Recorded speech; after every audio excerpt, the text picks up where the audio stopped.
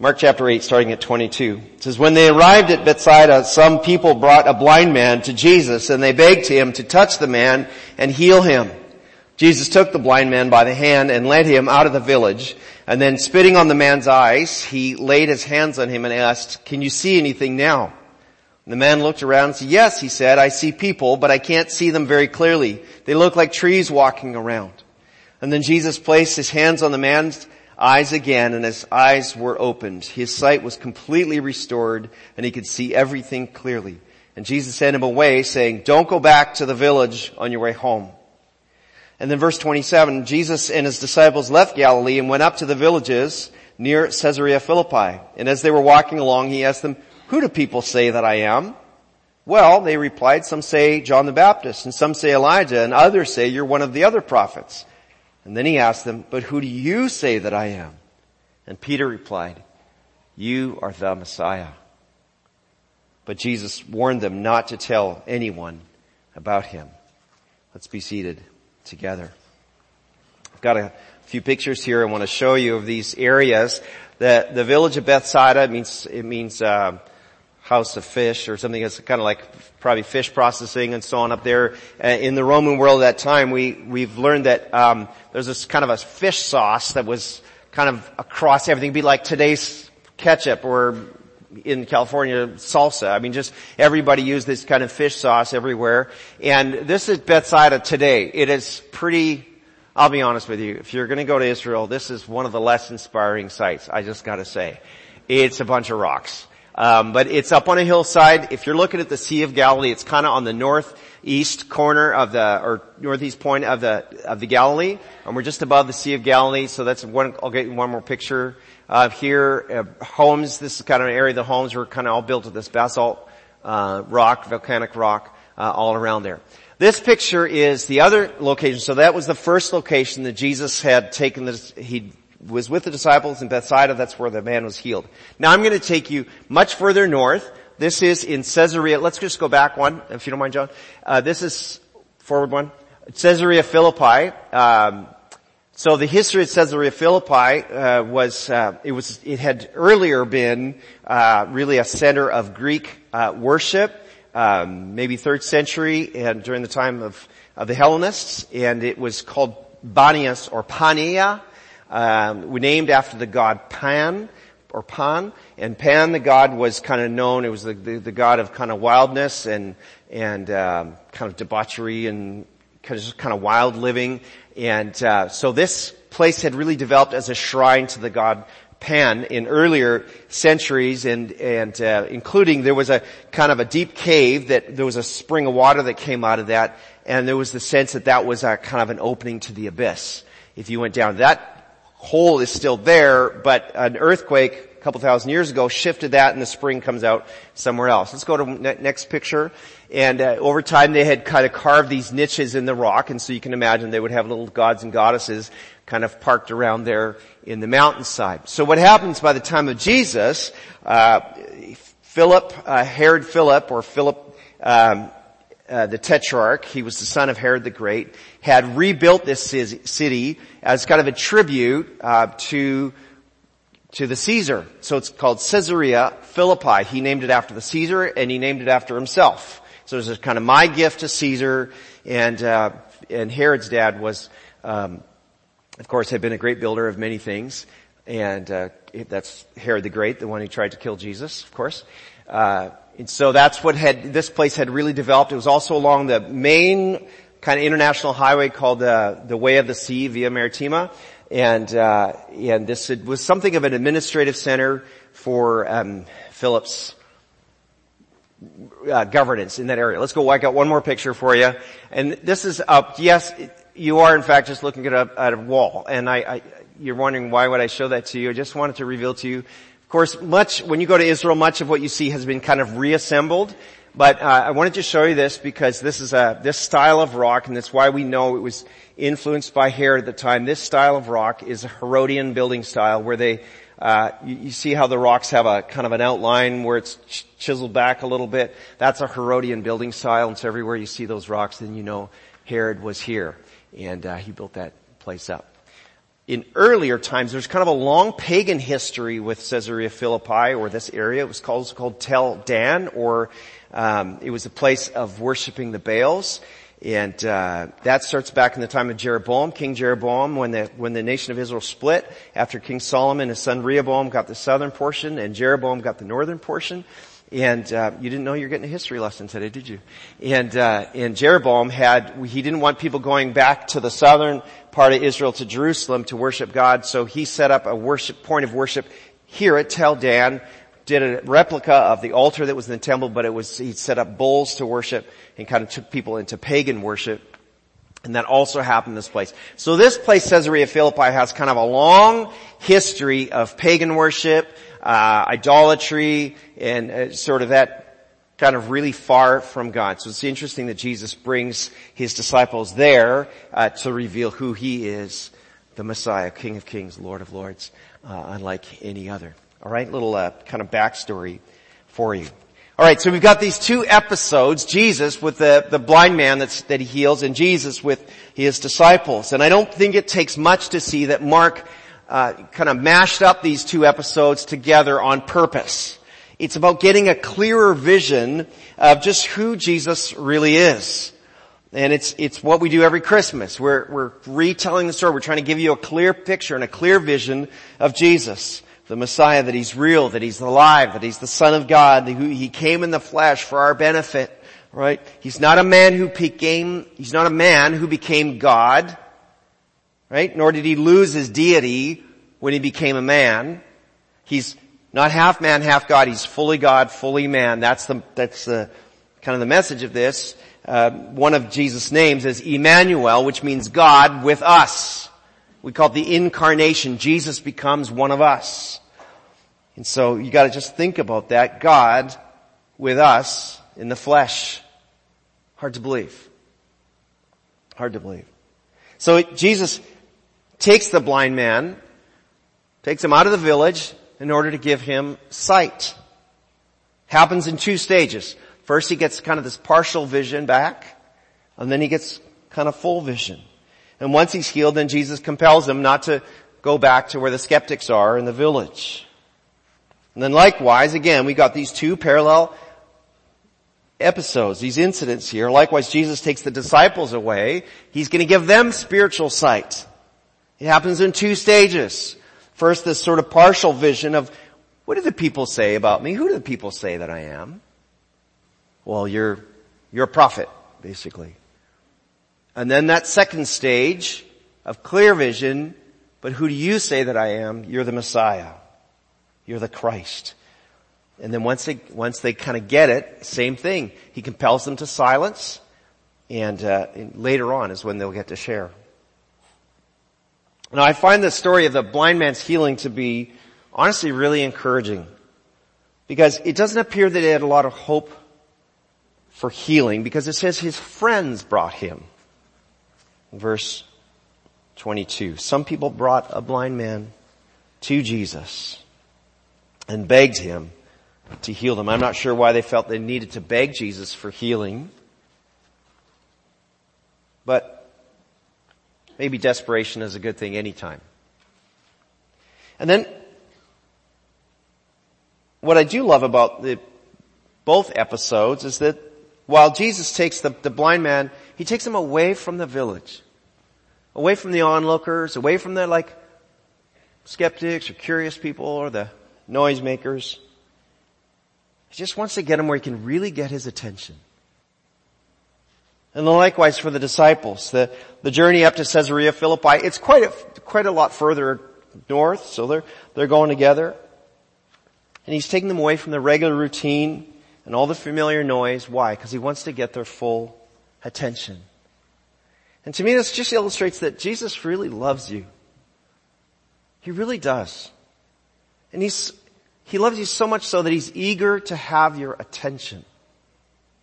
He wants to connect with you. And it's what Christmas is about. Jesus coming to us, not us reaching to God, but God reaching to us through Jesus, inviting us to know him that way. So if you're taking notes today, if you got your little booklet, you could write it down this way. Let Jesus get your attention. In all this season, all this busyness, all this going on, I want to tell you, let Jesus get your attention.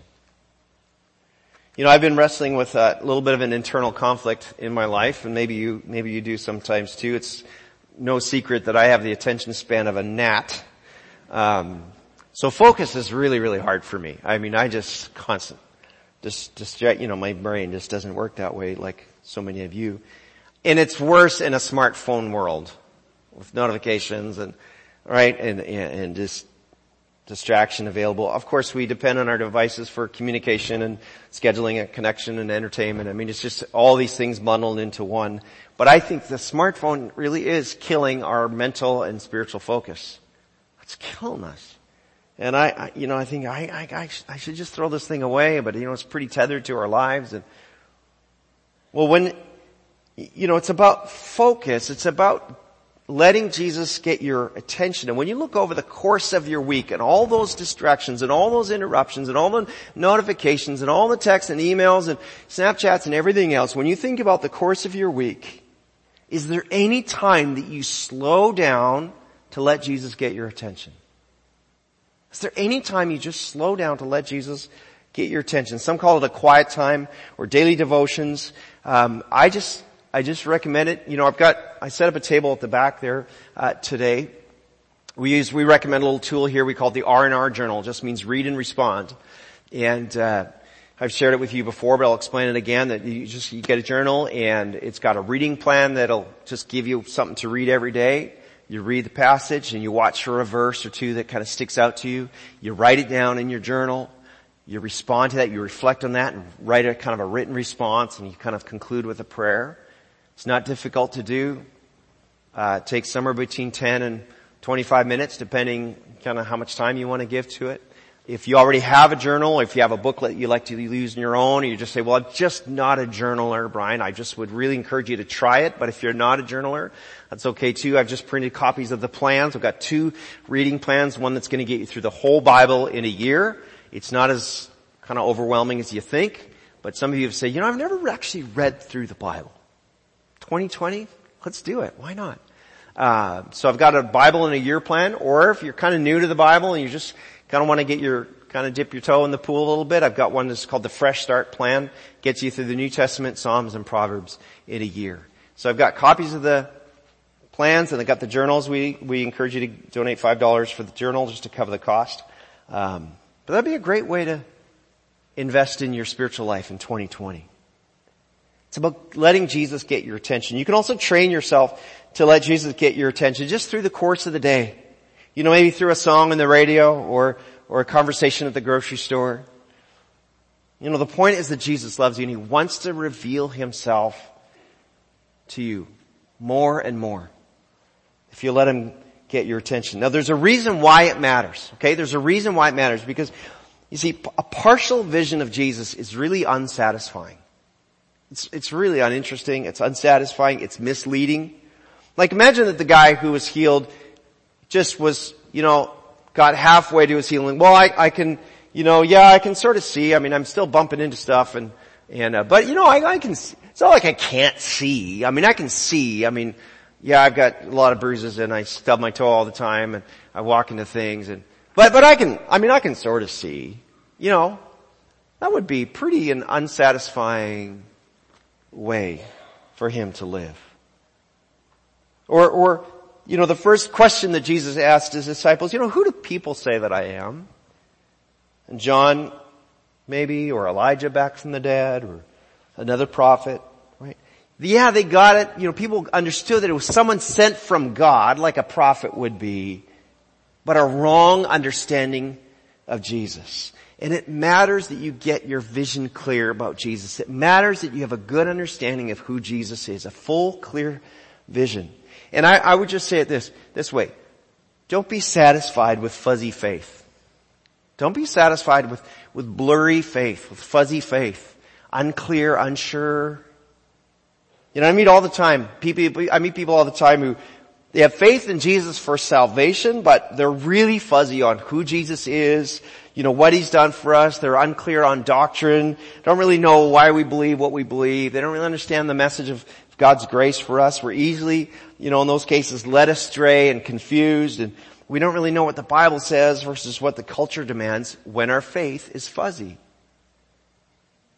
We're kind of there, but kind of not sure. I was reading some surveys this week. Surveys say that the majority of Christians, the majority of people who claim to be Christian in America, the majority, like more than half, would say that you can be saved by being a good person. Or saved by a combination of being a good person and believing in Jesus. That's the opposite of the gospel of grace. The point is you can't be a good enough person to be saved because you'd have to be perfect. And you can't be perfect. How good is good enough? Do you just have to be better than the next guy or gal? And the majority of people really believe that. Well, if I'm just, a good enough person, I figure I'll get there. On what basis? How would that qualify you? And so that's what fuzzy faith does. You don't even understand your own salvation when it's like that. And there's a huge percentage of Christians, we read this too, that they believe other religions lead to salvation. Well, if you're really sincere about your, other religion, then you can be saved. No, you need to have a clear vision about who Jesus is. Jesus said, I am the way, the truth, the life. No one comes to the Father except through me. John 14:6. Nobody. Jesus isn't being mean. You don't think, well, God's so cruel to no. You've got to understand, God loves the world so much, right? He gave us Jesus so that we could be saved, so we wouldn't constantly be grasping up for salvation, but instead recognize that it's God that reaches down to us for salvation. Do you see the difference? In every other system, whether it's a religious system, atheism, anything else, it's all about somehow reaching out to be good enough. And it's only in the gospel of God's grace that we recognize we can't be good enough, and God in His mercy reaches to us. That's what we call the good news. But if you don't have clear vision, if you don't have if you're stuck in a fuzzy faith, you're not going to get that, and you're certainly not going to be able to communicate that. And the Apostle Peter, who's probably responsible for the content of Mark's gospel, wrote warnings to the churches later on about false teachers and about the importance of good doctrine. And he closed his second letter this way. 2 Peter chapter 3 at the end says this way. He says, you already know these things, dear friends, so be on your guard. Then you will not be carried away by the errors of these wicked people and lose your own secure footing. Rather, you must grow in the grace and knowledge of our Lord and Savior, Jesus Christ. You want you to grow in grace and knowledge, in your faith and in your understanding. Head and heart and hands, knowing and doing, all those things. It's that whole spectrum. And of course, you've heard me warn many times that knowledge without application is just going to puff you up into arrogance, and you're actually going to just become a Pharisee if that's how you do that. If you're truly growing, though, in your knowledge of Jesus, your life is going to change because you're going to keep changing your heart too. Too many people, will study the Bible without letting God's word change them. That's why we grow in both grace and in knowledge. So I would just say, as you're thinking about the end of this year and thinking about 2020, why not do something that's going to grow your life in grace and knowledge, to clarify your faith, get past that fuzziness. Read a book. Some of you haven't read a book since high school. Really. Most people haven't. Read a book this year. If you're not sure what you read, ask around. Talk to me. Talk to Pastor Stephen. We'd be happy to direct you to something that's going to kind of help you grow, challenge you. Attend the Alpha course. Join a small group. Lead a small group. Actively serve others. Ask questions. Participate in the 21 days of prayer and fasting that's coming up in January, starting January 6th. Follow a good podcast, right? Take notes during the message. Whatever it is, just don't be satisfied with fuzzy faith. Get it clarified. Because a day is coming when your faith is going to be assaulted. Maybe you've already been through that. A family member is going to make a break from biblical faith, and they're going to try to take you with them. Or a coworker is going to kind of bring you the latest thinking on atheism, or a classmate is going to raise some objections to the faith, and if your faith is fuzzy, you're going to be like, I'm not really sure, it's not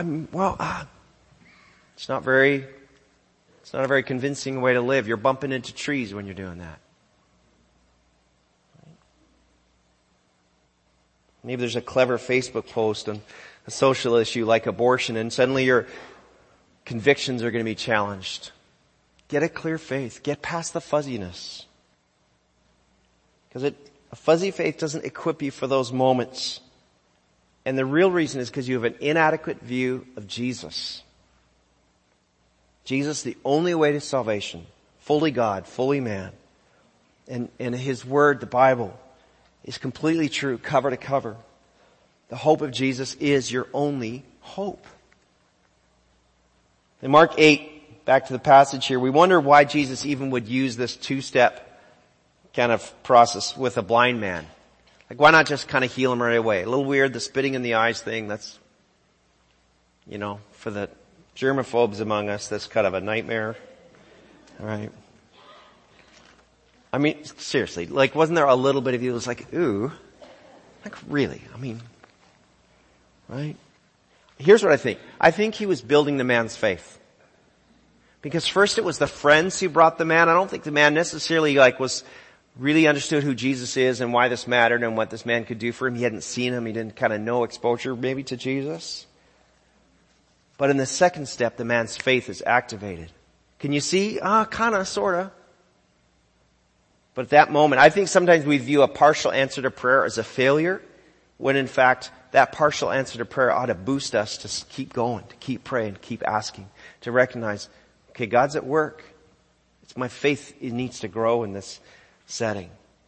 And likewise, I would say for the great revelation to Peter, who do people say that I am? Right? It's that moment of shifting from thinking what everyone else thinks to thinking for yourself. To wrestling it to the ground, to make up your own mind, to get clarity on your convictions and to stick to them from fuzzy to clear. I think that's why it's helpful to see this two-stage process. Now, how clear is your vision of Jesus? Do you know for sure that He's the way, the truth, and the life? Do you know for sure that He's the only way to God the Father? Do you love His Word, the Bible? Do you know that there is a moment of saying, I have faith, there is an element of, I don't fully understand everything. I get that because that's part of what faith is. I can't comprehend everything about God. But are you building your life on the sure foundation of hearing and applying Jesus' teaching? That's the challenge, to move out of a fuzzy faith. Now, let's finish with this very curious pair of statements from Jesus. And by finish, I don't mean in the next couple minutes, okay? Don't you just say it when preachers do that? And for my last point, and then it goes for a while. That's what's happening right now. All right. Look at these two statements, this pair of statements. Verse 26, Jesus sent him away saying, hey, don't go back into the village on your way home, or as you go home, don't go back through the village. And then verse 30, but Jesus warned them not to tell anyone about him. You can see the obvious kind of parallel between those two. Why would He do this? Like, why is Jesus doing this? A couple chapters back, we read that Jesus sent His disciples out to make Him known, to preach the gospel of the kingdom, to cast out demons, to heal the sick, right? To do all that stuff. Later on, Jesus is going to command His followers to go into all the world, make disciples of all Jesus' nations, make Jesus known to the whole world. What's happening here? Well, I think there's a danger when God has done a good work in your life. There's a danger of taking it for granted, of trivializing it, and then just going back to those old and familiar places in our lives. The writer of Hebrews wrote this in Hebrews chapter 6. I'll just read it to you. It says, for it's impossible to bring back to repentance those who were once enlightened, those who have experienced the good things of heaven and shared in the Holy Spirit, who have tasted the goodness of the Word of God and the power of the age to come, and who then turn away from God. It's impossible to bring such people back to repentance by rejecting the Son of God. They themselves are nailing Him to the cross once again and holding Him up to public shame. It's one of the most sobering passages in all of Scripture. What happens when you go back to those old familiar places that maybe weren't healthy and wholesome and a good understanding for you? See, I think by going back to the village, the man may have really been pushed about his new faith or mobbed with, questions about the healing and whether or not they were skeptical or just curious. He wasn't ready to defend all that. He wasn't ready to kind of explain what he was experiencing. It was the wrong place to test that out, going back to his old setting. And the disciples, right, would have no advantage revealing the truth of Jesus as Messiah just yet. That would come. But Jesus hadn't yet been crucified, raised, and glorified. The whole package, the story wasn't complete yet. It was too early to do that. And so I really think the man needed to go first to family and the disciples needed to really soak into this truth. And I would just say it like this: when Jesus does a work, don't go back. When Jesus does a work, don't go back. Don't go back. I think about some of you, even just kind of the things you've been through in your life and some of the hurts you've dealt with and things that didn't go your way, or relationship struggles, or second guessing, decisions you made. Even in those things, it doesn't help to go back and ruminate on those and forgive and move forward. It doesn't help to kind of keep digging that up and just chewing on it and chewing on it and chewing on it. When Jesus does a work, don't go back. And sometimes it's other things. Someone's had a great salvation experience, but then they just want to kind of go back to their old friends and kind of that lifestyle that was not very helpful for them. They haven't made enough of a break. We had some friends that I'd ministered to in a previous church. I'll call them Joseph and Mary, just for argument's sake. And they had come out of a really tough, really rough life. Drugs and alcohol and yet somehow through all that, they'd held their marriage together and they come to Christ and they were just really growing in their faith. It was just really sweet. It was pretty simple still, but it was really precious. And they came and said, "Hey, we're coming on our 25th wedding anniversary and we would like to celebrate with a vow renewal and a reception. We didn't do that when we got married the first time and our life's just been so filled with so much chaos. We would like to celebrate with our friends and just thank everybody." I'm like, that is a great idea. So we kind of, as we prepared how that was going to go and kind of setting it all together, and they were part of our recovery program, and they said, I got wind, I don't know if they told me or if I heard that they were going to serve alcohol at the reception. And I just said, hey, I just would really encourage you guys to maybe not go there, just from where you've come from and the kind of progress you've made, and God's given you freedom from those addictions. Wouldn't it be great just to be able to say you don't have to have alcohol to make it special. Just celebrate without it. I'd just be worried. No, it's just, for our friends and family, they really expect it and they really need to have that there, and we're just going to have a little bit of champagne just to celebrate. I'm like, I just would really caution you not to do that. I think it's a bad idea. But they were set on it. It was going to happen. We're strong now. We've made our progress, and we did the ceremony, which was nice enough, but I just had this sick feeling in my stomach, and I left. I generally don't stay for receptions when we do weddings. People are always more comfortable when the pastor's not there, I've learned. And it's true. And I got wind later that one glass of champagne turned into a bender. And they just got wasted. Not only that, they never made it back to church. They wouldn't take calls. They wouldn't take any efforts to reach out and welcome them back. Say, hey, look, it's not the end of the world. Let's just move forward. Let's deal with it and move. And we never got them back. I don't even know where they are today. When Jesus does a work, don't go back. Don't say, well, I can kind of sort of go back. Don't go back. If Jesus is doing something new in your life, don't go back. See, Jesus sent the blind man home He just told him to avoid the village for the time being. And those closest to him, to the man, they needed to see the miracle first and hear the testimony of this Jesus who touched and healed him. The key is that when you encounter Jesus, when we encounter Jesus, He changes our heart, but we change our life. He changes our heart, but we change our life. We take steps. Sometimes we find ourselves maybe just adding Jesus to our life, but we're not really making any real change with Jesus. I sat with a guy this week who was sharing his testimony with me. Wow, it was dramatic, exciting. And he was just saying, he's in his 20s, he was just saying, it's like I can't even do those things I used to, even if I wanted to, because Jesus is just so amazing in my life. He's just so real, and I just want to stay close to Him. When I'm tempted, I just like, I don't want to do that. That's a guy who's encountering Jesus for real. And some of you might be one of these people, you're making some changes in your life, you're at it, you're pressing forward, but you find yourself, you trip up and you stumble back and you're still turning to things you feel guilty about it, that you're still using, pornography or alcohol, or you're still, getting high, you just think, I probably shouldn't be doing this. You're right. But you know what? As you keep bringing that to Jesus, it's been a release valve for you a long time. It's been a habit. It's kind of the way you've dealt with stress and pressure in your life. I get that. But as you keep bringing that back to Jesus, as you get little tastes of freedom, you'll say, freedom's better.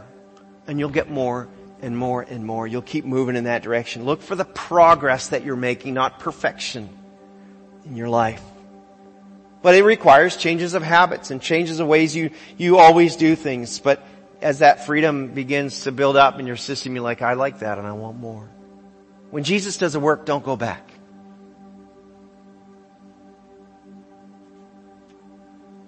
I'm going to invite the worship team to join us at this time. Got one more song we're going to sing. This whole thing begins with this amazing action of Jesus, letting Him get your attention. Not just like, yeah, I get it, I understand, I know anything. No. I'm not talking about being more religious or being more churched. I'm talking about letting Jesus get your attention. This Christmas, let Jesus get your attention. See, He's the one initiating the relationship with you. So let Him in. Click yes to Jesus. And then once you've begun with Jesus, don't be satisfied with getting there halfway. Don't be content with a fuzzy faith. It's really unsatisfying. And it's not about more Bible knowledge, although that's important too. It's about Jesus. And then don't go back to those places that stir up that doubt and confusion and compromise. And as I shared earlier in the service, if you've never given your life to Jesus, if you've never come to that place of confidently knowing that He's your Lord and Savior, it's not difficult. We talk about the ABCs. A is kind of a double. Admit that you're a sinner in need of salvation and forgiveness. And accepting Jesus as Lord. To believe in Jesus as the Son of God, that He died for your sin and He rose again. He's returning one day. To see is to commit your life to Him as the Lord and leader of your life all your days. Follow Him. Say, Jesus, you're in charge. A, B, C. Let's bow together in prayer.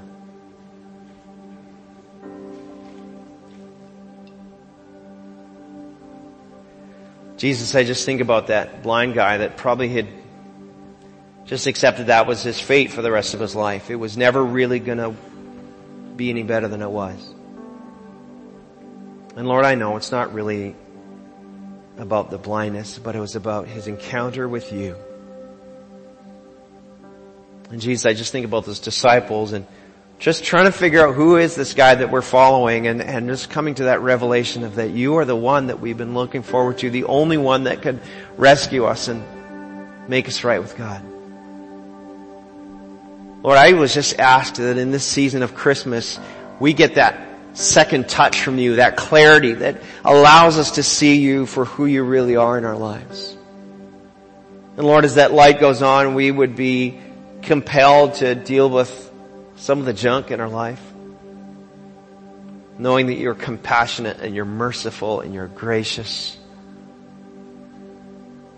That we would recognize you take us as we are. We don't have to become something different so we can come to you, but you accept us, you take us as we are. Or we're like that old junker on Craigslist, sold as is. That's us, and that's how you take us, Lord. And you do that work of repairing and restoring, making all things new. Lord, let us experience that. Let us just engage with that in a fresh way this year. And church, if you're in a place where you've not surrendered to Jesus, I just encourage you to do that today. Make today the day where you say, I'm saying yes to Jesus. If that's you, you can talk to me or someone else after the service. We'd love to help you with that. So Lord, we thank you for the clear vision that we get when we're walking daily with you. May you be praised in all these things. Amen.